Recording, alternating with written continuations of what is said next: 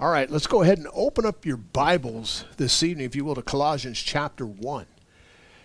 We're going to be finishing up this chapter tonight. It's a great study, but boy, read ahead, because chapter 2 and 3 are power-packed. And that's an understatement. There's a lot of really heavy stuff there, so I'm looking forward to that. But, starting here, we're going to pick it up in verse 19 where I left off. Paul says, "For it pleased the Father that in him," of course he's talking about Jesus Christ, "that in him should all fullness dwell." Now, in the very next chapter, like I said, there in chapter 2, verse 9, Paul is going to tell us that in him dwells all the fullness of the Godhead bodily. Now, that's hard to wrap your fingers around when you think about it. It's a hard concept. But Paul said that it pleased the Father that in Christ should all the fullness of the Godhead dwell bodily. What's he mean by that? Well, in its basic understanding, is all that can be known of God. Think of it this way. All the attributes of God, all that can be expressed by God, is perfectly expressed in the person and life and ministry of Jesus Christ. A hard concept to perceive, but true nonetheless. How often I've heard people tell me, if I could just ask God a question, if I could just hear from God, somehow that would make me believe. And I'm going, well, God has spoken to you, my friend. We call it the Bible, and he certainly spoke to us, as Paul said, in these latter times by his Son.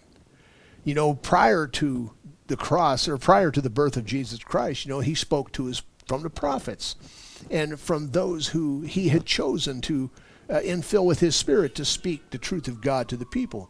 But in these latter times, these last days, if you will, he has spoken to us by his Son, Jesus Christ. So you want to know what God thinks? Look at what Jesus had to say.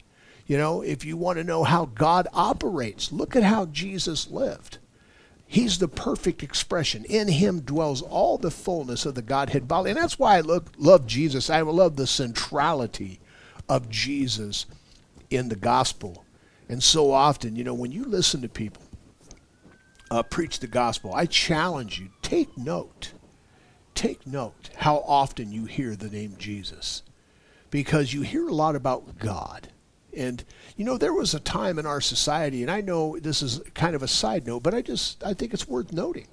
There was a time in our society when you said God, people knew you were talking about Jehovah. People knew you were talking about Yahweh. They knew who you were speaking of, the God of the Bible. Well, those days are long gone, my friend. When people talk about God anymore, God has become an ambiguous term. And you never know who they're talking about or even what they're talking about. But when you use the word Jesus, oh, they know. And isn't it funny how irritating that word can be to so many people?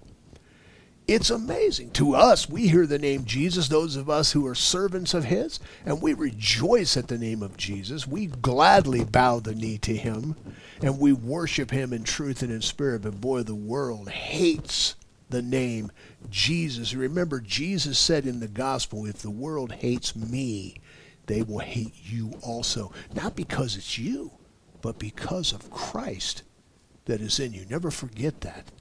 Look at verse 20. He says, and having made peace through the blood of his cross. Man, if you're taking notes, students, underline that.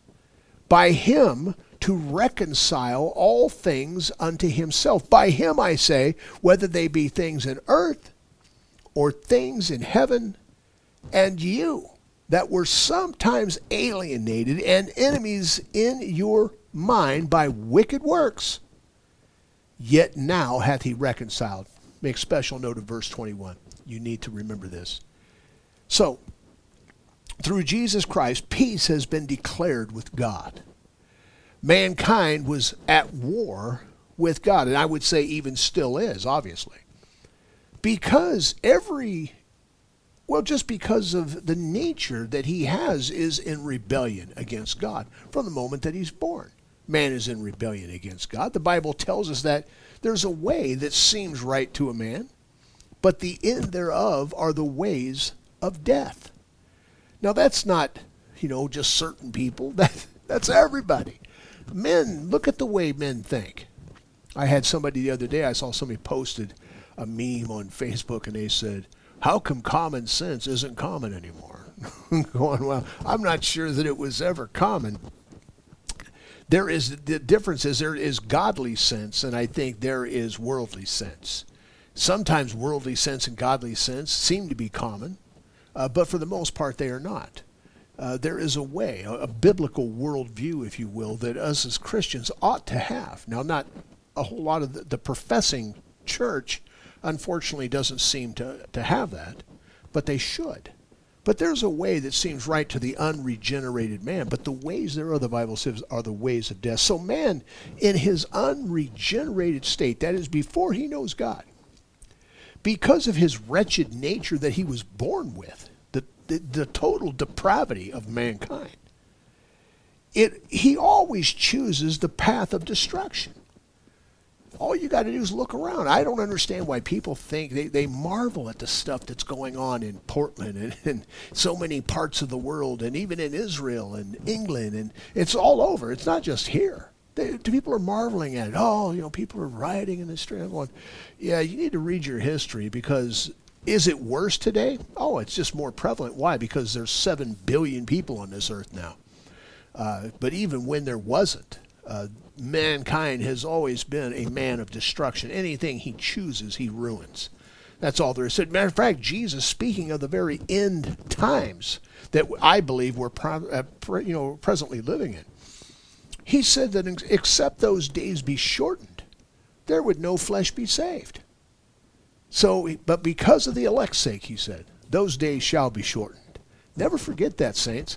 The fact is the days are going to be shortened. There is an appointed time. Only the Father knows what it is.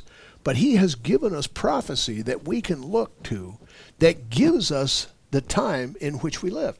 Now, how do you know that, Doug? Well, listen, go back to the Gospels and read what Jesus said to the scribes and the Pharisees.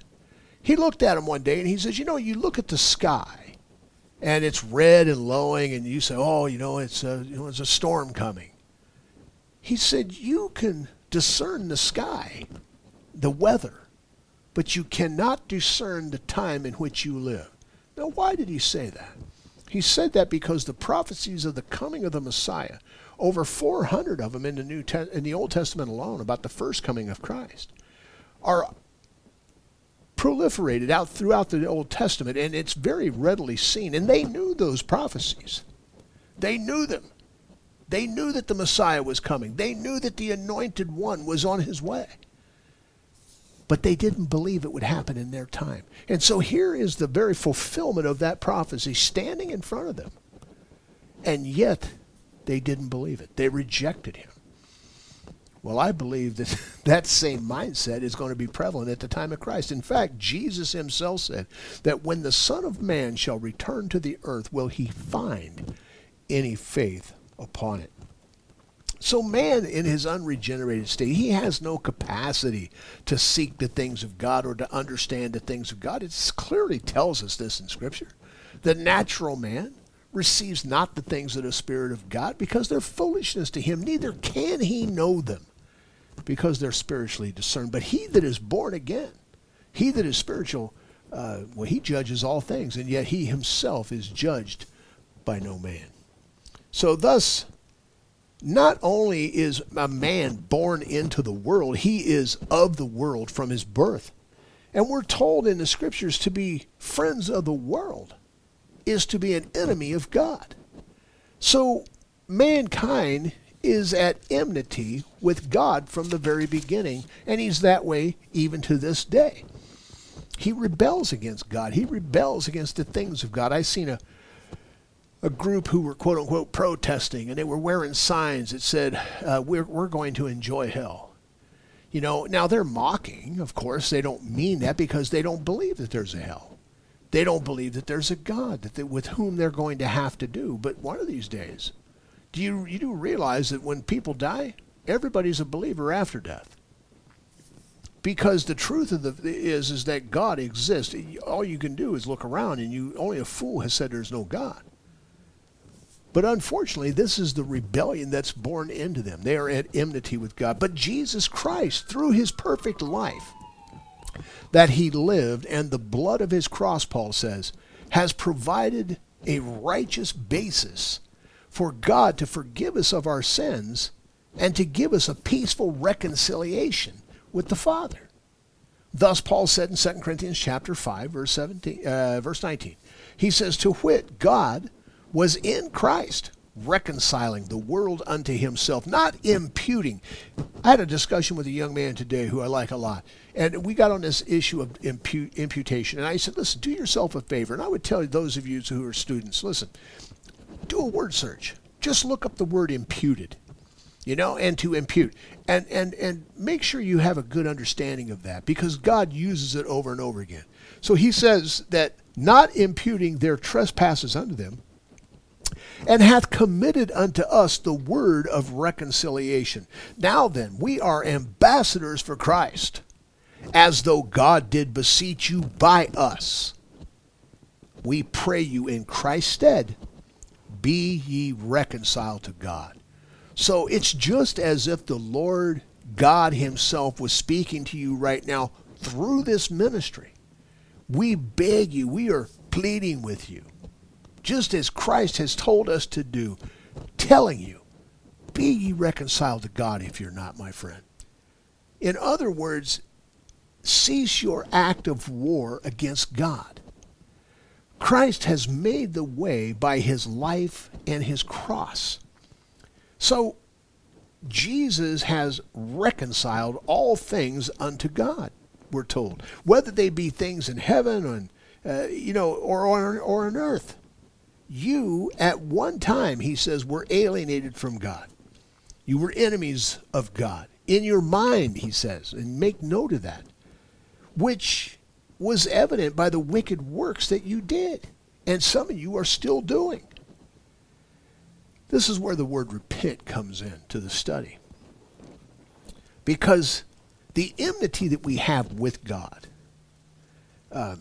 in our unregenerated state is because of our fallen nature that is at war with God. The war that we wage against God is waged in the mind, my friend. The way that we think and the way that we think always dictates what we do. It always does. I was talking with this same young man today. We were talking about like if you were standing next to a stove. What is it that keeps you from putting your hand on something hot?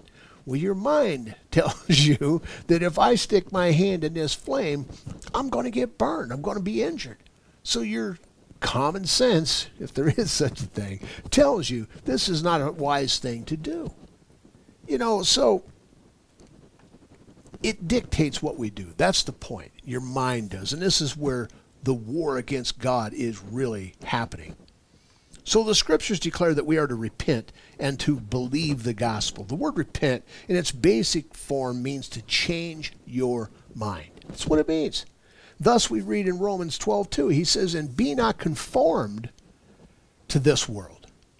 Don't be like it, he says, but be transformed by the renewing of your mind, that you may prove what is that good and acceptable and perfect will of God. So, before you knew Christ, before you knew Jesus, you were an enemy of God, my friend. If you never knew that, you need to realize it. I heard Paul Washer said that people do not understand the glory of God really because they do not understand how unholy and how unglorious they really are. And I agree with them. The church is being taught, the world's being taught that, oh, well, you're just a lovely person. Come as you are, stay as you are. That's not the gospel. It has nothing to do with that, man. There is, before we understand what the good news is, we have to understand what the bad news is. We're not to be conformed to this world. We're to be transformed. Like I said, before you knew Christ, before you knew Jesus, your mind was corrupted against God. You were an enemy of God. But once God opened the understanding of your heart, once your mind was transformed, renewed in Jesus Christ, then all that Jesus had done for you stepped into effect. It began to have its effect and to perfect you in Christ. Thus you were born again, a new creature. Old things are passed away. All things are become new. So it's that born again experience, that being transformed in your mind, the way that you think. Because now the way that you think in this new life that you have in Christ dictates the type of life that you will live.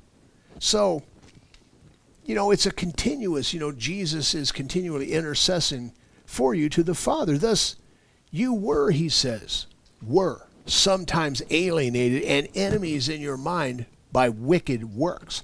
This is what God calls the works of mankind that does, the unregenerated man. Now, when we hear the word wicked, now I want to clarify this for you because I know some of you might have a misunderstanding about what wicked works is. We watch the news and you see people rampaging through Portland or wherever the rioting is happening, and they're burning buildings and they're killing people, and we see that kind of heinous act. Or you see ISIS beheading our brothers and sisters in Christ at one time. We look at those and we say, well, those are wicked works. Yes, they are, absolutely. But the Bible tells us in Romans that whatsoever is not of faith is sin. Sin is wicked, my friends. It just is in the sight of God. So let me give you a passage. Matthew chapter 7. I know you hear me quote it a lot, and I quote it a lot because it needs to be quoted a lot. Jesus said, many will come to me on the day of judgment, saying, Lord, Lord, didn't we prophesy in your name? Didn't we cast out devils in your name and do many wonderful works? Let me ask you a question, my friends. Is prophesying in the name of Jesus a bad thing? Doesn't seem like it. Is casting out a devil a bad thing? Doesn't sound like it. Many wonderful works doesn't sound wicked. Yet what did Jesus say after that? He said, I never knew you. Depart from me, you workers of iniquity. So even this good things that they were doing for God, God counted them as wickedness and evil and sin. Why? Because he didn't know them. Whatsoever, Paul said in Romans, is not of faith is sin. Because it is God that must be in you doing the works, you see. God will not accept the works of man's hands. He never has and he never will. Even in the Old Testament, when they would build altars unto God, they were not allowed to use chisels. They were not allowed to use hammers. They had to use what God made. The stones that they picked up, and then they were to simply place those one upon another and then offer their sacrifices. God will not allow us as mankind to have any part in what Jesus Christ has accomplished on our behalf. He won't do it, my friends. He will not share his glory with mankind. But I see that as a blessing. Praise God that it's done for me. Now I can rest. I don't have to worry about things, because what Jesus has done is all sufficient in order to fulfill all that God has called us to. Look at verse 22. He says, in the body of his flesh through death, to present you, if you're taking notes, man, make note of this, to present you holy and unblameable and unreprovable in his sight. Oh man, this is the stuff I love. I love to be reminded of this by the Lord. The Bible tells us clearly that God has given to every man, those whom he has called, the measure of faith that he might believe. There in Romans 12:3. Thus, he goes on, of course, and tells us in Ephesians 2:8, for by grace are you saved, through faith, and that not of yourself. It is the gift of God, not of works, lest any man should boast. So even the faith that we have, you see, is given to us by God in order to draw those to himself that he has called. Jesus said, no man can come to me except the Father draw him, and I will raise him up at the last day. So through the measure of faith that God has given to you to believe in Jesus, you have been forgiven, the Bible says, of all your sins and transgressions. And the last time I remember, the word all means all. In order, why? To present you unblameable, unreprovable in his sight. Now, I love the word unblameable because, boy, mankind can throw around a lot of blame. And I have to admit, I've done a lot of things in my life that I deserve the blame for. But God isn't. If you're in Christ, he has presented you unblameable, unreprovable in his sight. Now, you need to take note that this presentation that he says that Christ has done has already happened. Though, I freely admit that there is going to be a time, a very tangible presentation that Christ is going to make to the Father in heaven once we're there. It actually is going to happen in a way, but it has actually happened already. Thus, the scriptures tell us that we were saved from the foundation of the world. So many people say, I love the time when I came to Jesus. When did you come to the Lord? It was June 22nd, 1962, whatever that thing is. And those are great to remember. You need to remember your second birthday. But the fact is that you really have been saved from the foundation of the world. So when Christ presented you, when he does present you, in a very real sense, that has already taken place. You need to remember 1 John 4:17. Herein, he says, is our love made perfect, that we may have boldness in the day of judgment. I don't know about you, but I want to have boldness on the day of judgment. He says, because as he is, talking about Jesus, so are we in this world. You see, it's a present tense, my friends. It's already happened. You are as holy as you're going to get. You are as unblameable, unreprovable as you can be in his sight. Not in man's sight. Of course, man is always going to find fault, but in Christ, as he is, so are we in this world. How is Christ? Ask yourself that. Is he holy? Absolutely holy. Is he gracious? Absolutely gracious. Is he sanctified? Absolutely. All the attributes that you can imagine, the Bible says as he is. If he's in you, this is going to be what Paul talks about here in a minute, about the mystery. If he's in you, then you are as he is. Matter of fact, the Bible says, talking about his second coming, that when he comes, we shall see him as he is, for we shall be like him. Wow, what a concept. Now, this is not to say that we should not strive to live lives that are worthy of the calling that we have. This is not to say that we should sit back on our laurels because Christ has accomplished all on my behalf. Quite the contrary, my friends.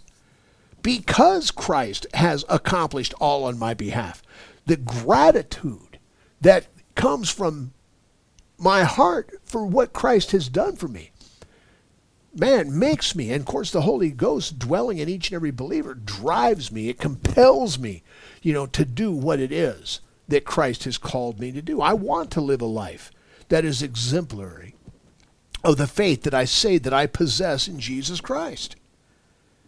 What we're actually discussing here, what we're dealing with, is the doctrine of imputed righteousness. Once again, there's that word.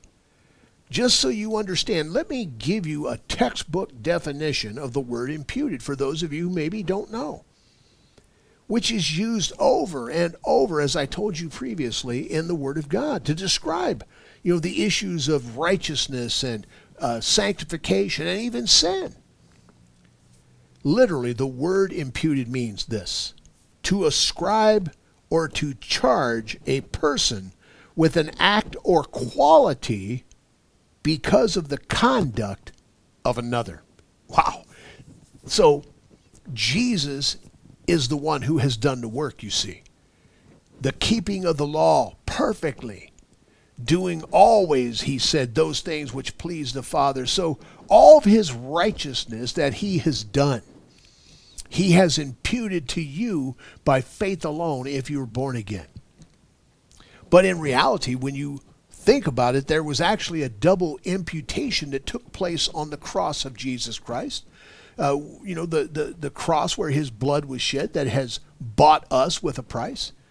All of my sin, all of your sin was imputed to Jesus Christ at that moment.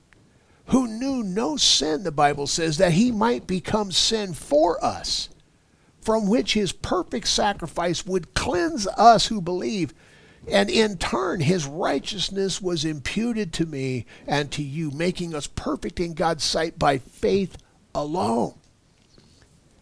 Man, I can't drive that home enough, my friends. The cross of Jesus Christ, all that he has accomplished in his life, his death, his resurrection, and the fact that he sits at the right hand of the Father is more than sufficient to do what it is that he's called us to do. Now, verse 23. If you continue in the faith, grounded and settled, and be not moved away from the hope of the gospel, which you have heard, which was preached to every creature which is under heaven, whereof I, Paul, am made a minister.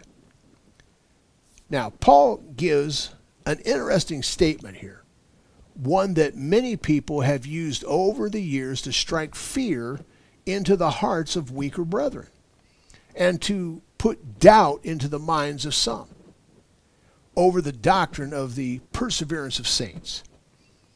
Now, if my salvation had anything to do with me, then I would read verse 23 with fear, because my continuance in the gospel would be based upon me.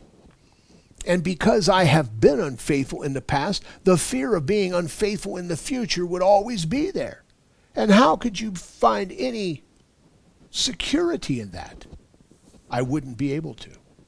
Thus, I would never be able to enjoy my security in Christ Jesus. So before you take this verse the wrong way, let me remind you of what Jesus himself said about what he has done for you and how that affects you. In John 6:44, Jesus said, "No man can come to me, as I said before, except the Father which has sent me draw him, and I will raise him up on the last day." We're also told in the book of Jude, there in chapter 1, verse 24, "Now unto him that is able to keep you from falling, and to present you faultless before the presence of his glory with exceeding joy." So Paul said that in Christ you are holy, unblameable, unreprovable in his sight, if you continue in faith, grounded, settled, and be not moved away from the gospel, the good news. So it is a true statement, because it's not me who is hanging on to Christ, but it is Christ who is hanging on to me. It's a given that we persevere, is what I'm trying to get across. Just to drive the point home, there's an interesting passage in 1 John chapter 2, verse 19. He says, "They went out from us, but they were not of us. For if they had been of us, they would no doubt have continued with us. But they went out that they might be made manifest that they were not all of us." So the perseverance of the saints is what will happen, my friends, if you genuinely are born again and grounded in the faith of Jesus Christ. Verse 24, he says, "Who now rejoice in my sufferings for you, and fill up that which is behind of the afflictions of Christ in my flesh for his body's sake, which is the church, whereof I am made a minister according to the dispensation of God, which is given to me for you, to fulfill the word of God."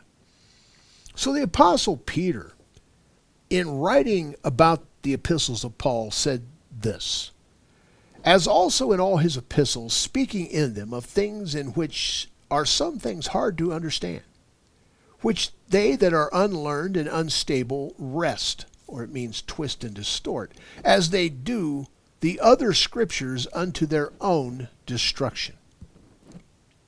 Peter said that in some things Paul wrote, they were just hard to understand, hard to conceptualize. Paul was a very intelligent man, and when he wrote, sometimes it was a little tough to get your fingers around. Verse 24 of Colossians chapter 1 here would be one of those verses that Peter was talking about. In this particular verse, it would seem that Paul is saying that in some strange way, he is completing the afflictions of Christ in his own body for the body's sake, which is the church. Now, I really believe the only way that you can get a decent glimpse and understanding about what Paul means here is to understand the relationship of Jesus to his church and his relationship to you. You see, whatever reproach we bear for the cause of Christ, it is in reality a reproach that is directed at Jesus. Whatever things we suffer for Jesus Christ's sake, those things and those sufferings are being directed squarely at Jesus Christ. Jesus said, if the world hates me, they will hate you. So it's not you they're coming after. They're actually coming after Christ, but you happen to be the middleman. This is something that the Apostle Paul understood all too well. All the beatings that he suffered, the stonings, the sufferings to which he was subjected, and the imprisonments that he went through, were not really directed at him personally, though the world probably looked at it that way. It wasn't really because of anything he personally had done, even though the world looked at it that way. But it was because of man's animosity towards Jesus Christ. It was the spirit that was in Paul that was driving the animosity, you see. Thus, it was really Christ that they were persecuting. Though it was Paul physically, it was his person that was receiving the beatings, the stonings, the trials, tribulations, imprisonments. Yes, it was. In reality, Jesus was the one who was the object of those persecutions. They were being directed at Paul himself, but actually they were being directed at Jesus through Paul as the recipient. The actual object of their animosity, though, was Jesus. In 1 Peter chapter 4, verses 12 through 14, Peter said, Beloved, think it not strange concerning the fiery trial which is to try you, as though some strange thing happened to you. But rejoice inasmuch as you are partakers of Christ's sufferings, that when his glory shall be revealed, you may be glad also with exceeding joy. If you be reproached for the name of Christ, happy are ye, for the Spirit of the glory and of God resteth upon you. On their part he is evil spoken of, but on your part he is glorified. So Paul, filling up the sufferings of Christ, said that he was made a minister according to God's plan in order to fulfill the word of God. Verse 26. Even the mystery which hath been hid from the ages and from generations, but now is made manifest to his saints, to whom God would make known what is the riches of the glory of this mystery among the Gentiles, which is Christ in you, the hope of glory. Paul said he was made a minister of the gospel, the good news, which has been in the past a mystery, which was hidden for ages from generations, but is now revealed to the saints, that God would make known what is the riches of his glory. This is the mystery among the Gentiles, which is Christ in you, the hope of glory. So the mystery is that Christ will come and dwell in you if you are born again. The word gospel, we must never forget, as you hear me say all the time, means good news. It's hard to know the good news if you don't understand the bad news. The bad news for mankind is that your great-grandfather Adam, who was created perfect and sinless, corrupted that perfect standing with God when he and his wife decided that they would rebel against the basic commandment of God. God told them that in the day that you eat thereof, you shall surely die. Spiritually, that death happened instantaneously. Even physically, it would eventually happen because of the grace of God. But this spiritual death, this death of the spirit of man, is something that, because of Adam, was passed down to all of his progeny, which is you and me. Thus all of mankind became the part of God's creation that perpetually, because of its very nature, is given to sin. But that's no excuse for our sinning. Thus, God holds us responsible for the sin that we commit. The Bible says that the wrath of God will come upon all those who are the children of disobedience. In fact, Paul made it clear in Ephesians 2:3 when he said, among whom we also had our conversation in time past in the lust of our flesh, fulfilling the desires of the flesh and of the mind. Remember, it starts in the mind. And were by nature the children of wrath, even as others. So the bad news is the wrath of God will come upon all those who are descendants of Adam because of his sin. But the good news is that God has made a way for man to be reconciled to himself, to have peace, to be counted righteous, holy, unblameable, unreprovable in his sight. And that is by the indwelling of Jesus Christ in you, which is the hope of glory. Verse 28, he says, whom we preach, warning every man and teaching every man in all wisdom, that we may present every man perfect in Christ. So, this is why we preach, my friends, that we as ministers may present every man perfect in Christ. So often within the body of Christ, within the church at large, so many ministers strive to bring people to Christ. You know, they see their ministry mainly as evangelism, and which is okay. There's nothing wrong. We need to evangelize and to bring people to Christ, but they never bring them to full maturity in Christ because they're preaching about nothing but, salvation.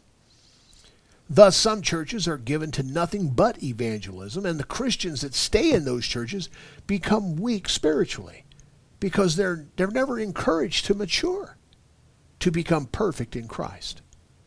The example that we see in the Apostle Paul is that he would go into the synagogues. He would preach the gospel to whoever would listen. Some would believe, it says, and some would not. Those who believed, he taught. And his sole purpose in teaching was to bring them into the full maturity of Jesus Christ. Look at verse 29. Whereunto I also labor, striving according to his working, which worketh in me mightily. Now take note, those of you who are students, that Paul said he labored, but he was striving according to his working, which works in him mightily. So often we want to emphasize the works of man in the body of Christ. We often more concerned with the works of man than we are with anything else. Thus we strive to do things for God. In Philippians 2:12 and 13, Paul said, wherefore, my beloved, as you have always obeyed, not as in my presence only, but now much more in my absence, work out your own salvation with fear and trembling. For it is God that worketh in you both to will and to do his good pleasure. Once again, most of the time people only quote verse 12, emphasizing the works of man. Work out your own salvation. Pull yourself up by your own bootstraps, you see. Some even see this as a synergistic inclination that the gospel somehow is being worked out, with my part and God's part. I don't see it that way. I see it as monogistic. The fact is that it's all God. He says, for it is God that worketh in you. Oh, it's just like Paul receiving the beatings and the torment, but in reality, it was Christ that was being the one persecuted, you see. When Paul says, work out your own salvation with fear and trembling, for it's God that worketh in you, he's telling you who's actually doing the work. It's God that's actually doing the work. It's not synergistic at all. It's monogistic. It's all him. If you're going to be effective in evangelism, if you're going to be effective in doing anything in the ministry, it must be done by the power of the Holy Spirit indwelling in you, the mystery of God, which is Christ in you. He is the one who does the works. We are but instruments by which he does them. Let us never forget that. Well, friends, you go ahead and read on. Chapter 2, very, very powerful. It gets better and better. And so until we meet again, I will see you. God be with you. The Lord bless you and keep his face on you. Win somebody to Christ, my friends. Preach the gospel. I'll see you next time. Bye.